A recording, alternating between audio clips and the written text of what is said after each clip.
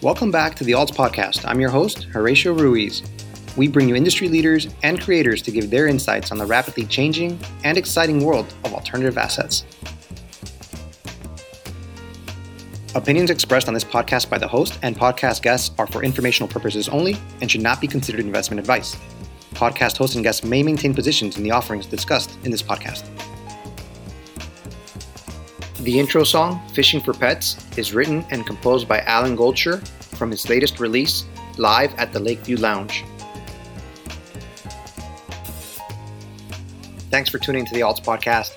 Today's guests are Zach Boca and Karim Hamadi, co-founders of AltExchange. First, though, we're recording this on May 11th with the markets bleeding and the big Terra UST meltdown. So we decided to talk about the market. Zach and Karim share their insights on what to do in a downturn and moving forward. We'll also talk about the AltExchange platform and how it's helping investors organize their accounts to become better informed about their money. This is a great discussion about investing, specifically alternatives. So I hope you enjoyed today's episode with Zach and Karim.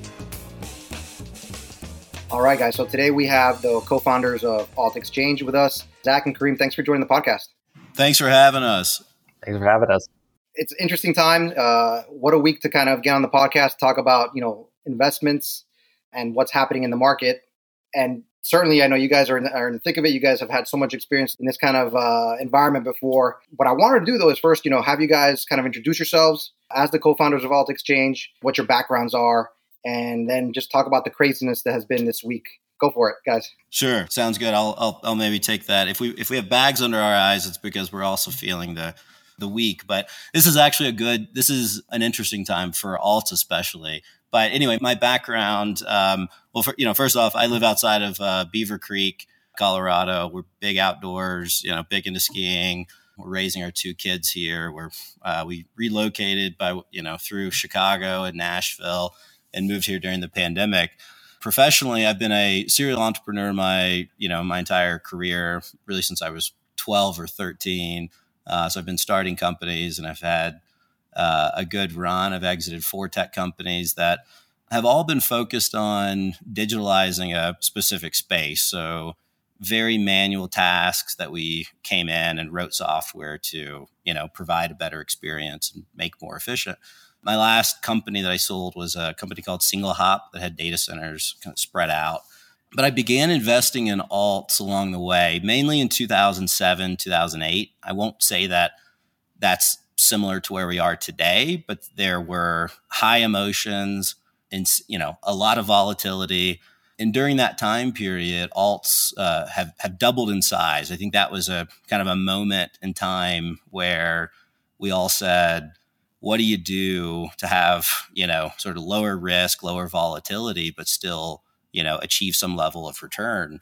And so for me, that meant investing in real estate funds, private equity funds, venture funds, industrial stuff like data centers, and a whole bunch of things that I've found exciting. And so I guess given my focus in institutional alts is what we'll call these, I began running into issues with a growing portfolio of institutional alts. That's what we're addressing at AltExchange. So we're excited to touch a little bit about that, but I think mainly we're given the time, this week and really the start of the year, we're excited to talk about some of the differences between retail alts and institutional alts. So thanks for having us on. Yeah, definitely. Thank you, Zach. Yeah, and I'm Karim. I joined Zach probably 8 to 10 months ago now. My background is a little bit more traditional finance. So I worked in investment banking and I worked in private equity. And for the past 11 years, I built out Bloomberg's, private capital markets offerings, everything institutional investors would do to find new alts investments, analyze them, then eventually make the investment and then report and risk them. I'm based in New York City, where most of finance is. I've been here for a little over 15 years.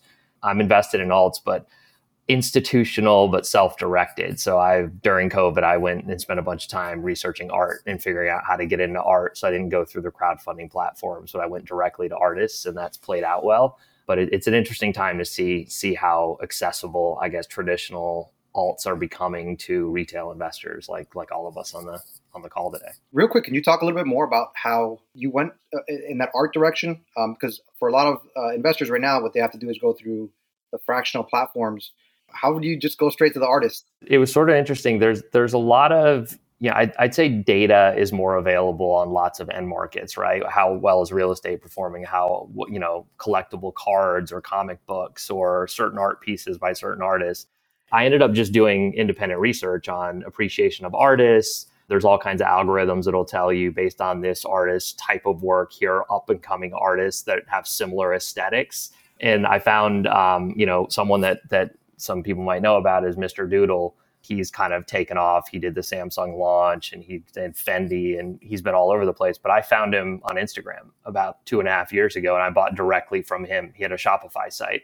So I bought a bunch of originals from him, was back and forth with him, and he's now exploded. Now that was luck and it was personal interest. And, anytime I think about investing, there is the investment case and the thesis, but when you're doing art or wine or cars or, collectibles, you also need to like what you're buying. So if you're stuck with it, you can actually enjoy it as opposed to, I just have this thing that's worth X dollars, but only if someone's willing to pay X dollars. And if you don't like it, you're sort of miserable owning this thing that's worth X dollars. So yeah, that was one thing. I just took a bunch of data and I did a bunch of independent research, and I haven't gone the more traditional route of doing fractional ownership on some things, right? On other things, I do have fractional ownership. So since we're jumping into there, alternative investments, how do you see it playing out on a market like this? For a long time, a big selling point was that these alternative investments are uncorrelated to the general market. And I think in the last couple of weeks, maybe the last couple of months, we've seen that they become more and more correlated in many instances. Does that thesis still ring true? I think the risk and the danger, and I've learned this as well. I ended up selling some Bitcoin recently because I basically looked at it as, all right, my equities are going down, Bitcoin's going down. That wasn't my intended thought with this. And so my thesis around Bitcoin being uncorrelated to public markets, it just wasn't holding true. It wasn't happening. And so I think there's a danger to kind of putting alts under this umbrella where we say things like, if it's an alt, it's uncorrelated. Just because it's a car that's rare or it's a comic book that's rare, something that's rare, I don't think that that's enough. I think where we run into problems and what we're seeing now is that if you can actively trade it, and therefore if you can act on an emotion, then you may. I mean, the old saying of, in real estate, you can't sell it right away. And that's not a bug, it's a feature. I think is what has helped alts historically, provide this risk-adjusted return. I own real estate directly. I also own real estate through funds, and I don't have an option to just rush out and get out of those. And that I think is a real feature during these really emotional periods like today. I think we're all thrilled at the idea that we can all access more and we can invest in, some rare Lamborghini or Ferrari or piece of art. We don't have to take the whole thing down, and we can experience the maybe the exuberance that happens as the market, really starts to value that higher. And then it gets repriced on a regular basis. We can exit to get liquidity. Those are all great things, but I don't think they're the same as Kareem owning art, which he enjoys, may not be liquid in this highly efficient market. And he may have to ride out a period and sell it at a different time that's not driven by emotions.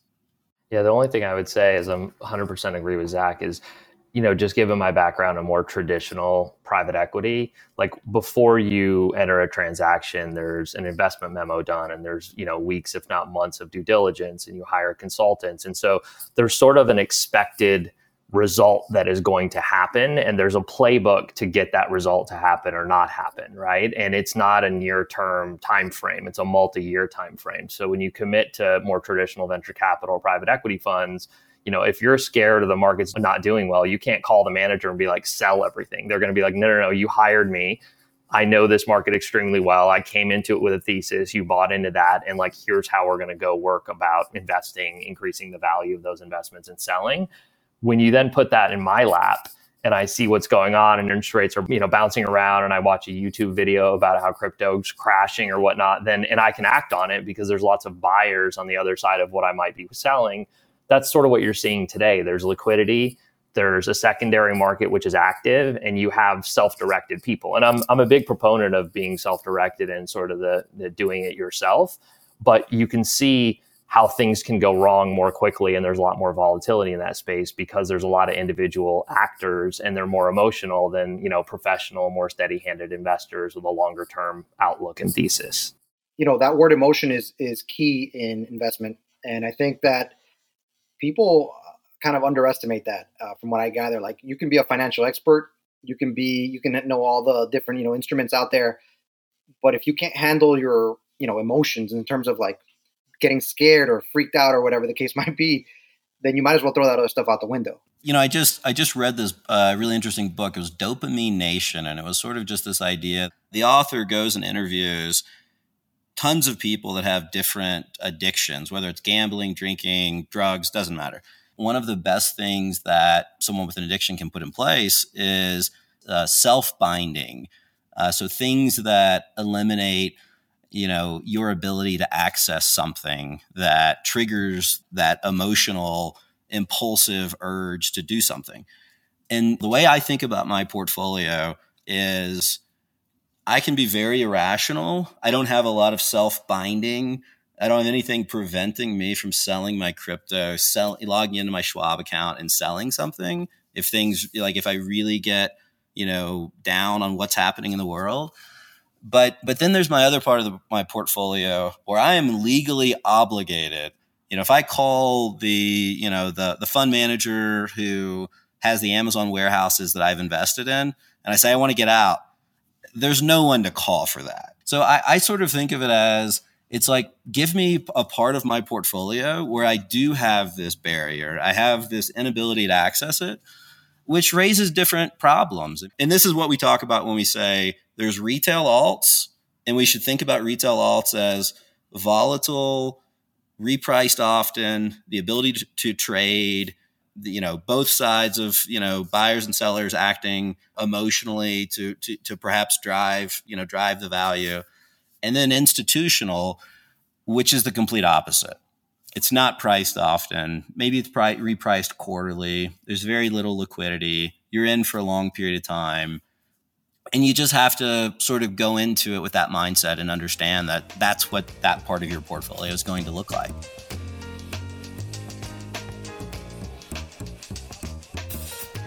And I think you got to know why you're investing into something, right? I think that's kind of the key as well, is understanding your time horizon. And then also, like you guys mentioned, I mean, it could be a piece of art that you really enjoy looking at, but then it could also be like these traditional equities, right? Stocks, where you believe in the company and not just, you just believe in it for 1 year, but you believe it in over, 5 to 10 years.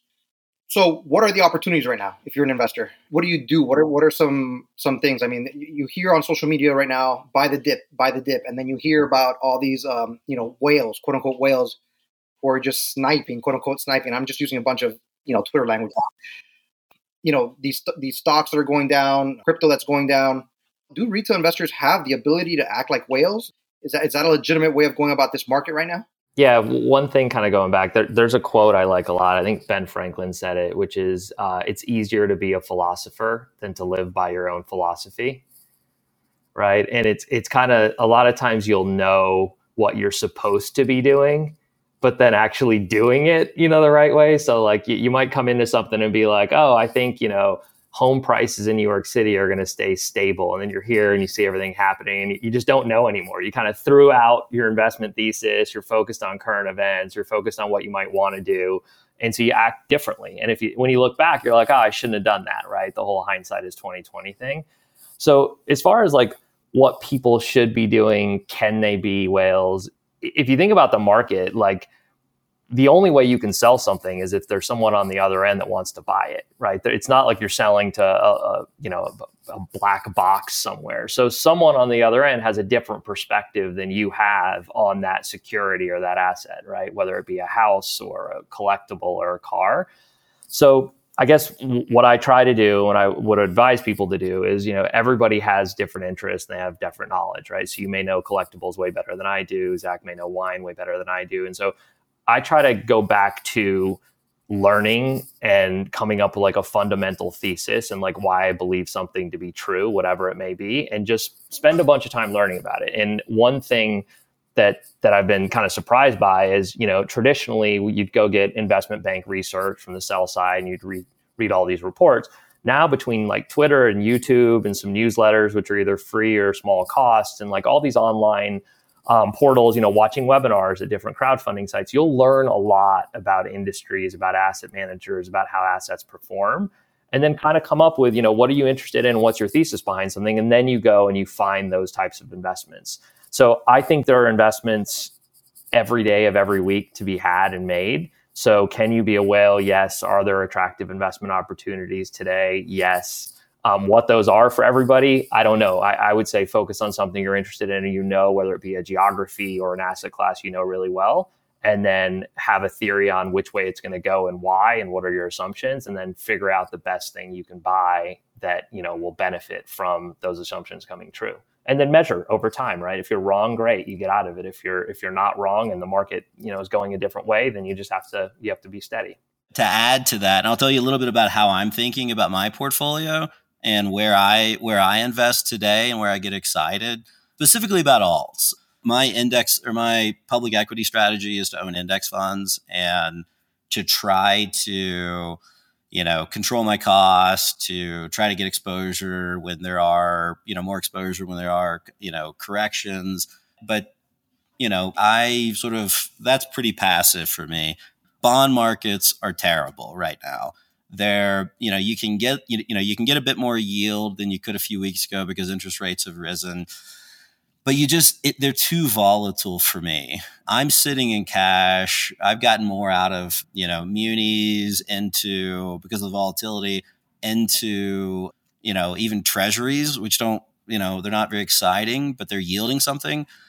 But specific to alts, I like real estate. I like multifamily.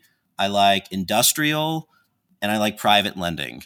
Private lending offers real return, real yield over, without the daily volatility over munis and I mean, significantly more income. And then real estate, what I look for are low fees, which you can accomplish today. So in terms of being able to sort of invest like a whale in the alts world, that's largely, access. Who can you access?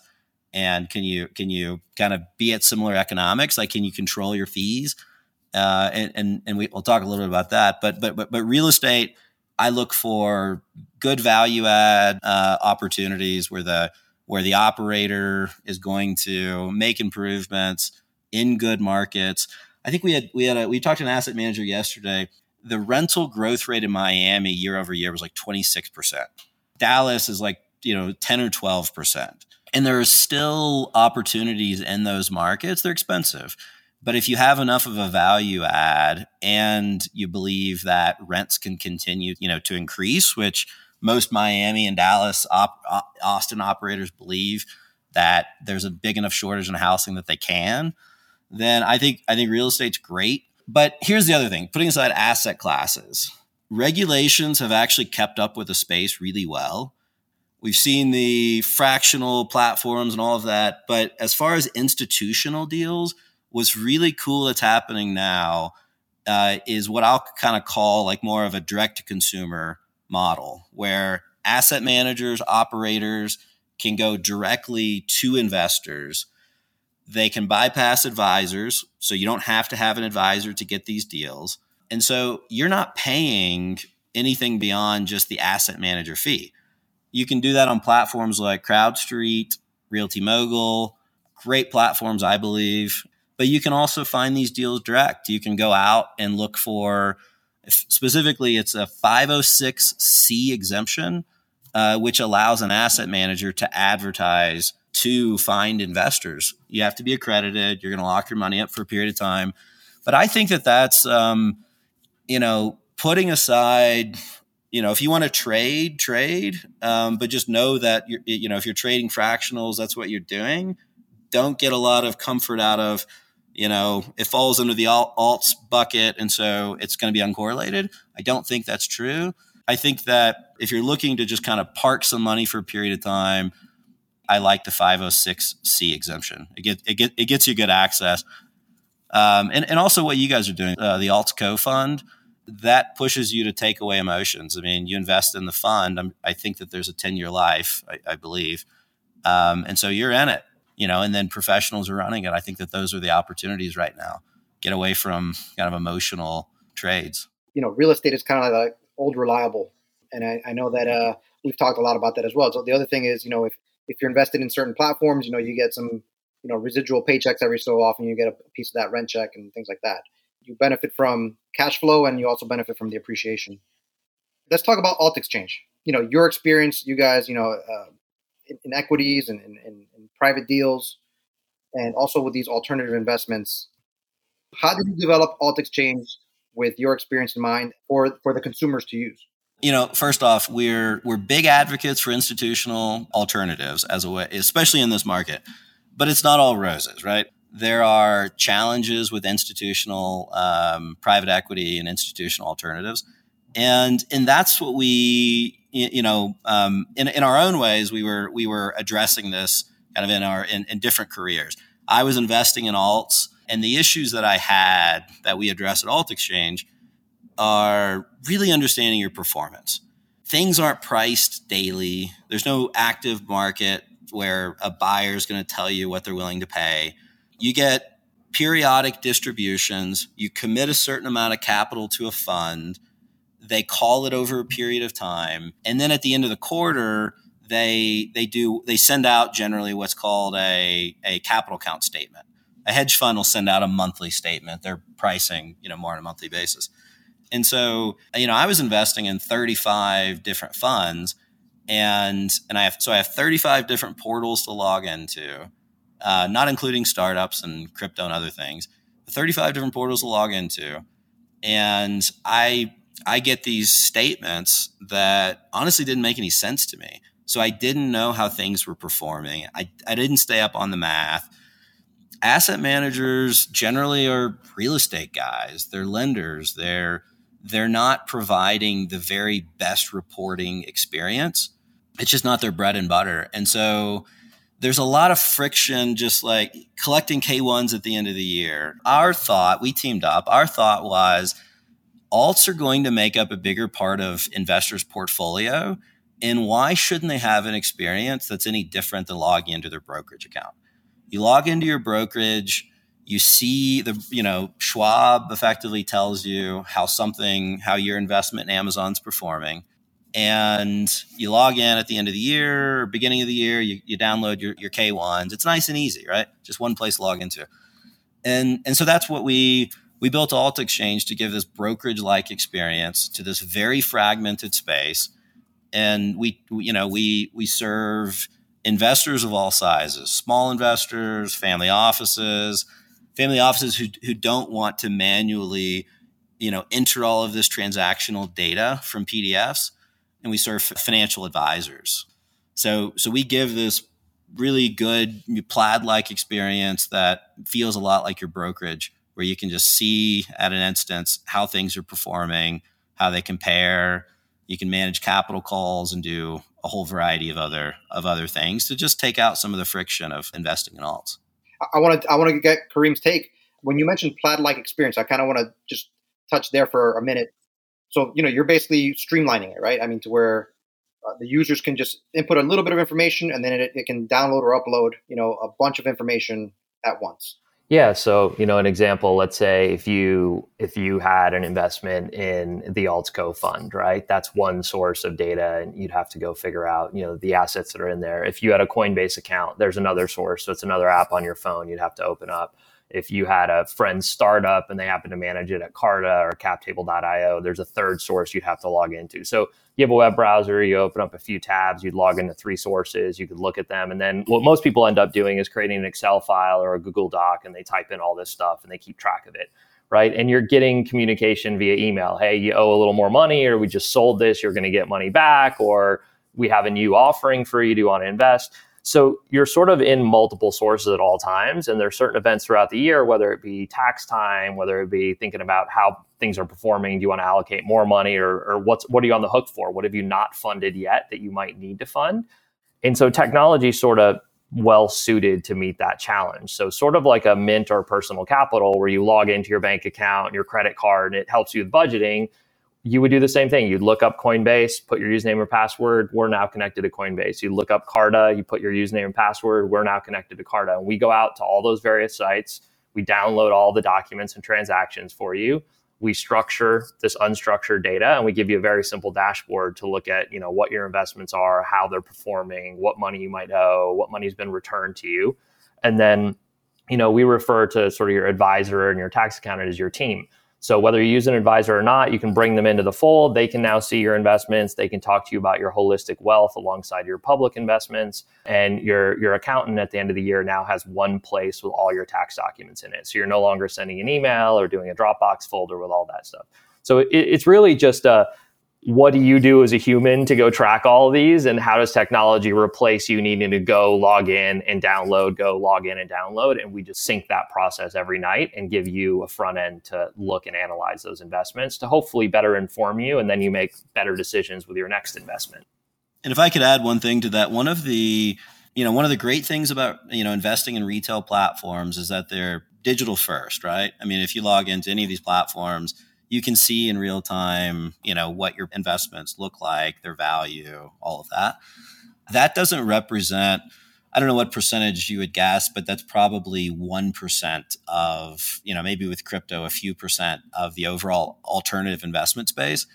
The private equity, venture, private lending, these massive asset classes, they live in PDF world, and there's no structure to the PDFs. And so as an investor, as an LP, limited partner, you get just like bombarded with all these statements. There's no place to kind of log in to just like see your value or see, the multiple on invested capital or just even understand the performance. What we do is we take all of those PDFs in, and we, a number of machine learning models that we run the PDFs across, and we extract what we need to so that we can give, as Kareem mentioned, we can structure the unstructured data. It's a really backwards space. It's like 34% of industries have not been, digitized. This is in that space. It just hasn't been. And so we're doing this very bottom-up approach where we'll meet the asset manager with whatever format they have in how they send out data, and we'll structure it automatically and give it to users so that they can just see very clearly how an investment's performing. And so in that experience, we're kind of like I think an analogy is like today, imagine going to Amazon and saying, Amazon, I'm an investor with you. How are you performing? You choose the metrics that you want to tell me. You give me the narrative. We don't do that. We have a third party that does that. We have your brokerage account. And so that's the real experience that we're giving you. It's a third party where we just take in the data, and then we give you this sanitized view of all of your investments, with similar metrics.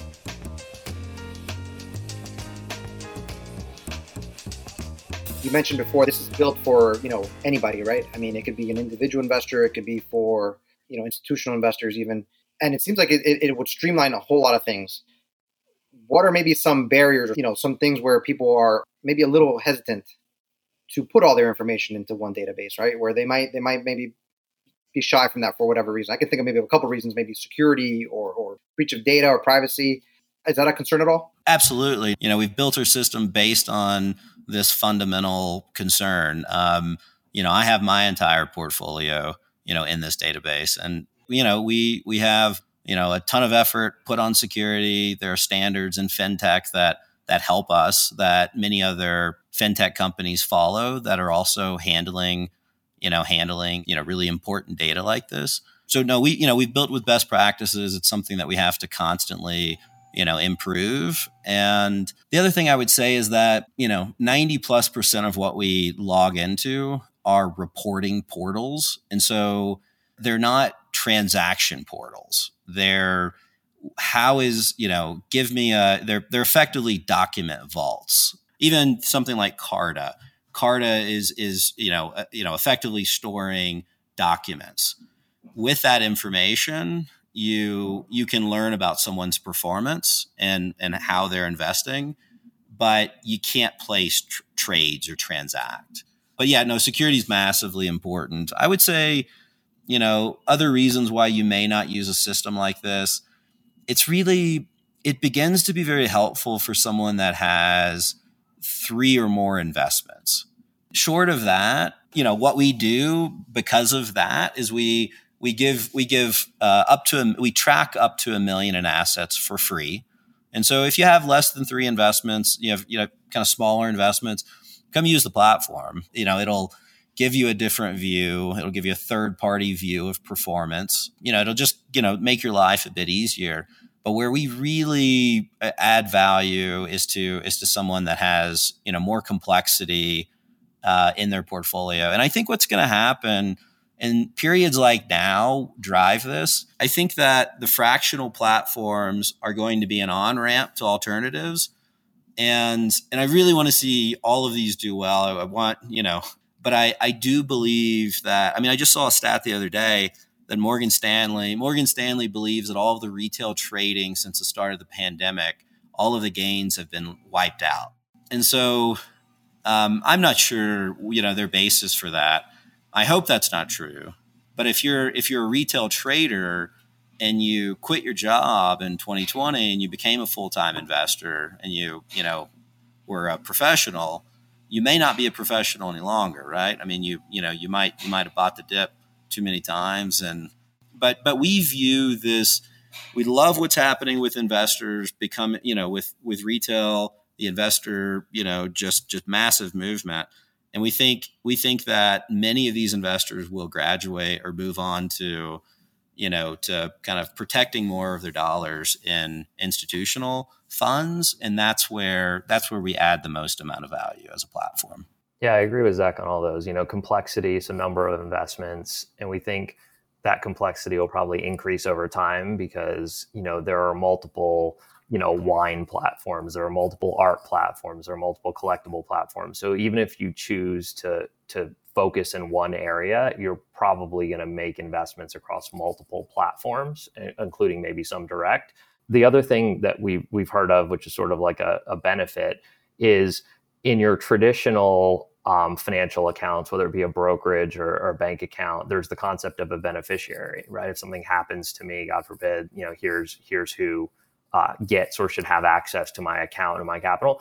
A lot of the crowdfunding platforms, especially when you do deals direct, it's a PDF document on a drive somewhere. So there's the concept of what if something happens to me? How does everybody know where I have all of these other investments? So even just a cataloging of your investments and like keeping track of them and then passing them on to whoever may need to have access to them is a huge benefit, which is sort of like a secondary benefit to being able to aggregate these investments successfully for an investor.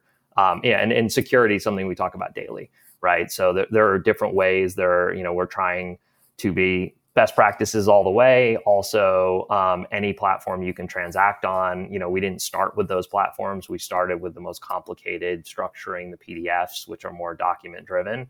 But yeah, it's a definite concern, and it's sort of the world we all live in. So certain people are never going to engage with it, no matter if you have the best security, and other people see the value you're providing as over, the security breach risk, which we have in our daily lives, just being digital first nowadays. I can relate to that. As far as listing everything in an Excel file, and as I start listing some things, not that I own a ton of stuff because I don't, but even the few accounts that I do have, and it's like, what's the best way for me to leave this for somebody, for my wife or for my kids? And it actually becomes pretty daunting. When you start putting certain things in and you start thinking about all the accounts that you actually do have. So I totally relate to that. I guess as far as the platform goes, this is kind of my last question, guys, and really so great to talk to you guys about AltExchange and kind of the market. People want to they want to get on AltExchange. At the moment, what can they upload? What specifically can they upload? I know we talked a little bit about this. If somebody has an account, say on Rally Road or on all these different fractional sites? Can they do that right now, or are we talking right now more bigger players? I guess maybe like pension funds and things like that. Yeah, sure. So there's, call it around 25 to 30 live sites we're synced with today. So most of the large fund administration portals, which is where traditional institutional private equity and venture capital, like the likes of iCapital, eFront, SunGard, SS&C, IC Secure Cafe, those are all on board, and those are more document driven. For startups, we have Carta, we have WeFunder, we have Republic. Real estate, we have CrowdStreet, the Rally Roads, Collectibles of the world. They're on our list. They'll actually be coming in the near term. But again, we started with sort of the most complex, extract from PDF and bring in. Then we went on to startups, and then crypto will be out in, call it, the next 2 weeks. So if you have a wallet or an account somewhere, you'd be able to track crypto too. So traditional today, a few of the leading, call it, real estate and startups today that I mentioned, crypto in the very, very near future. And then we'll move on to like the longer tail of collectibles, as well as like Farm Trader, Acre Trader, some of the more, nuanced or focused web platforms. The goal is breadth, right? We don't want to just be a partial solution. We're going to get there over time, but we want you to be able to like go everything. Our goal is to have access to everybody and be totally interoperable. We're not trying to choose sides. We're not trying to take business away from everybody. We're just trying to say, all of us have this problem, and how can we just work with everybody to bring all the data into one system in order for that user to analyze it and then work with their team on hopefully making better alts investments. So we're huge proponents of the alts industry and like working with all the players in the alts industry. Yeah, exactly. And, the only thing I would add to that is that we're working with financial advisors today who want better clarity in how their investors are investing in different alts. We're adding crypto next week. So we'll have 30 or so different exchanges. So we'll have crypto in. And then we're addressing the problem really well for real estate investors, private equity investors, hedge fund investors, VC. And the way we think about it, as well as startups.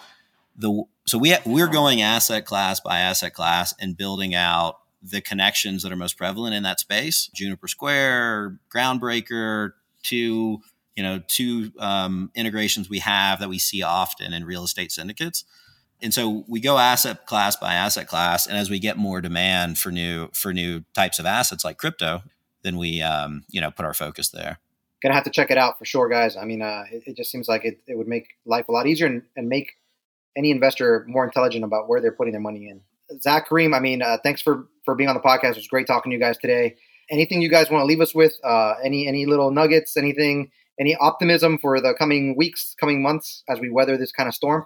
Don't log into your brokerage account. It's interesting. I saw something this morning about how bottoms aren't called by good news; they're called by bad news. And so we saw. It's like inflation was incredibly high this morning, but it wasn't quite as bad as we thought it would be.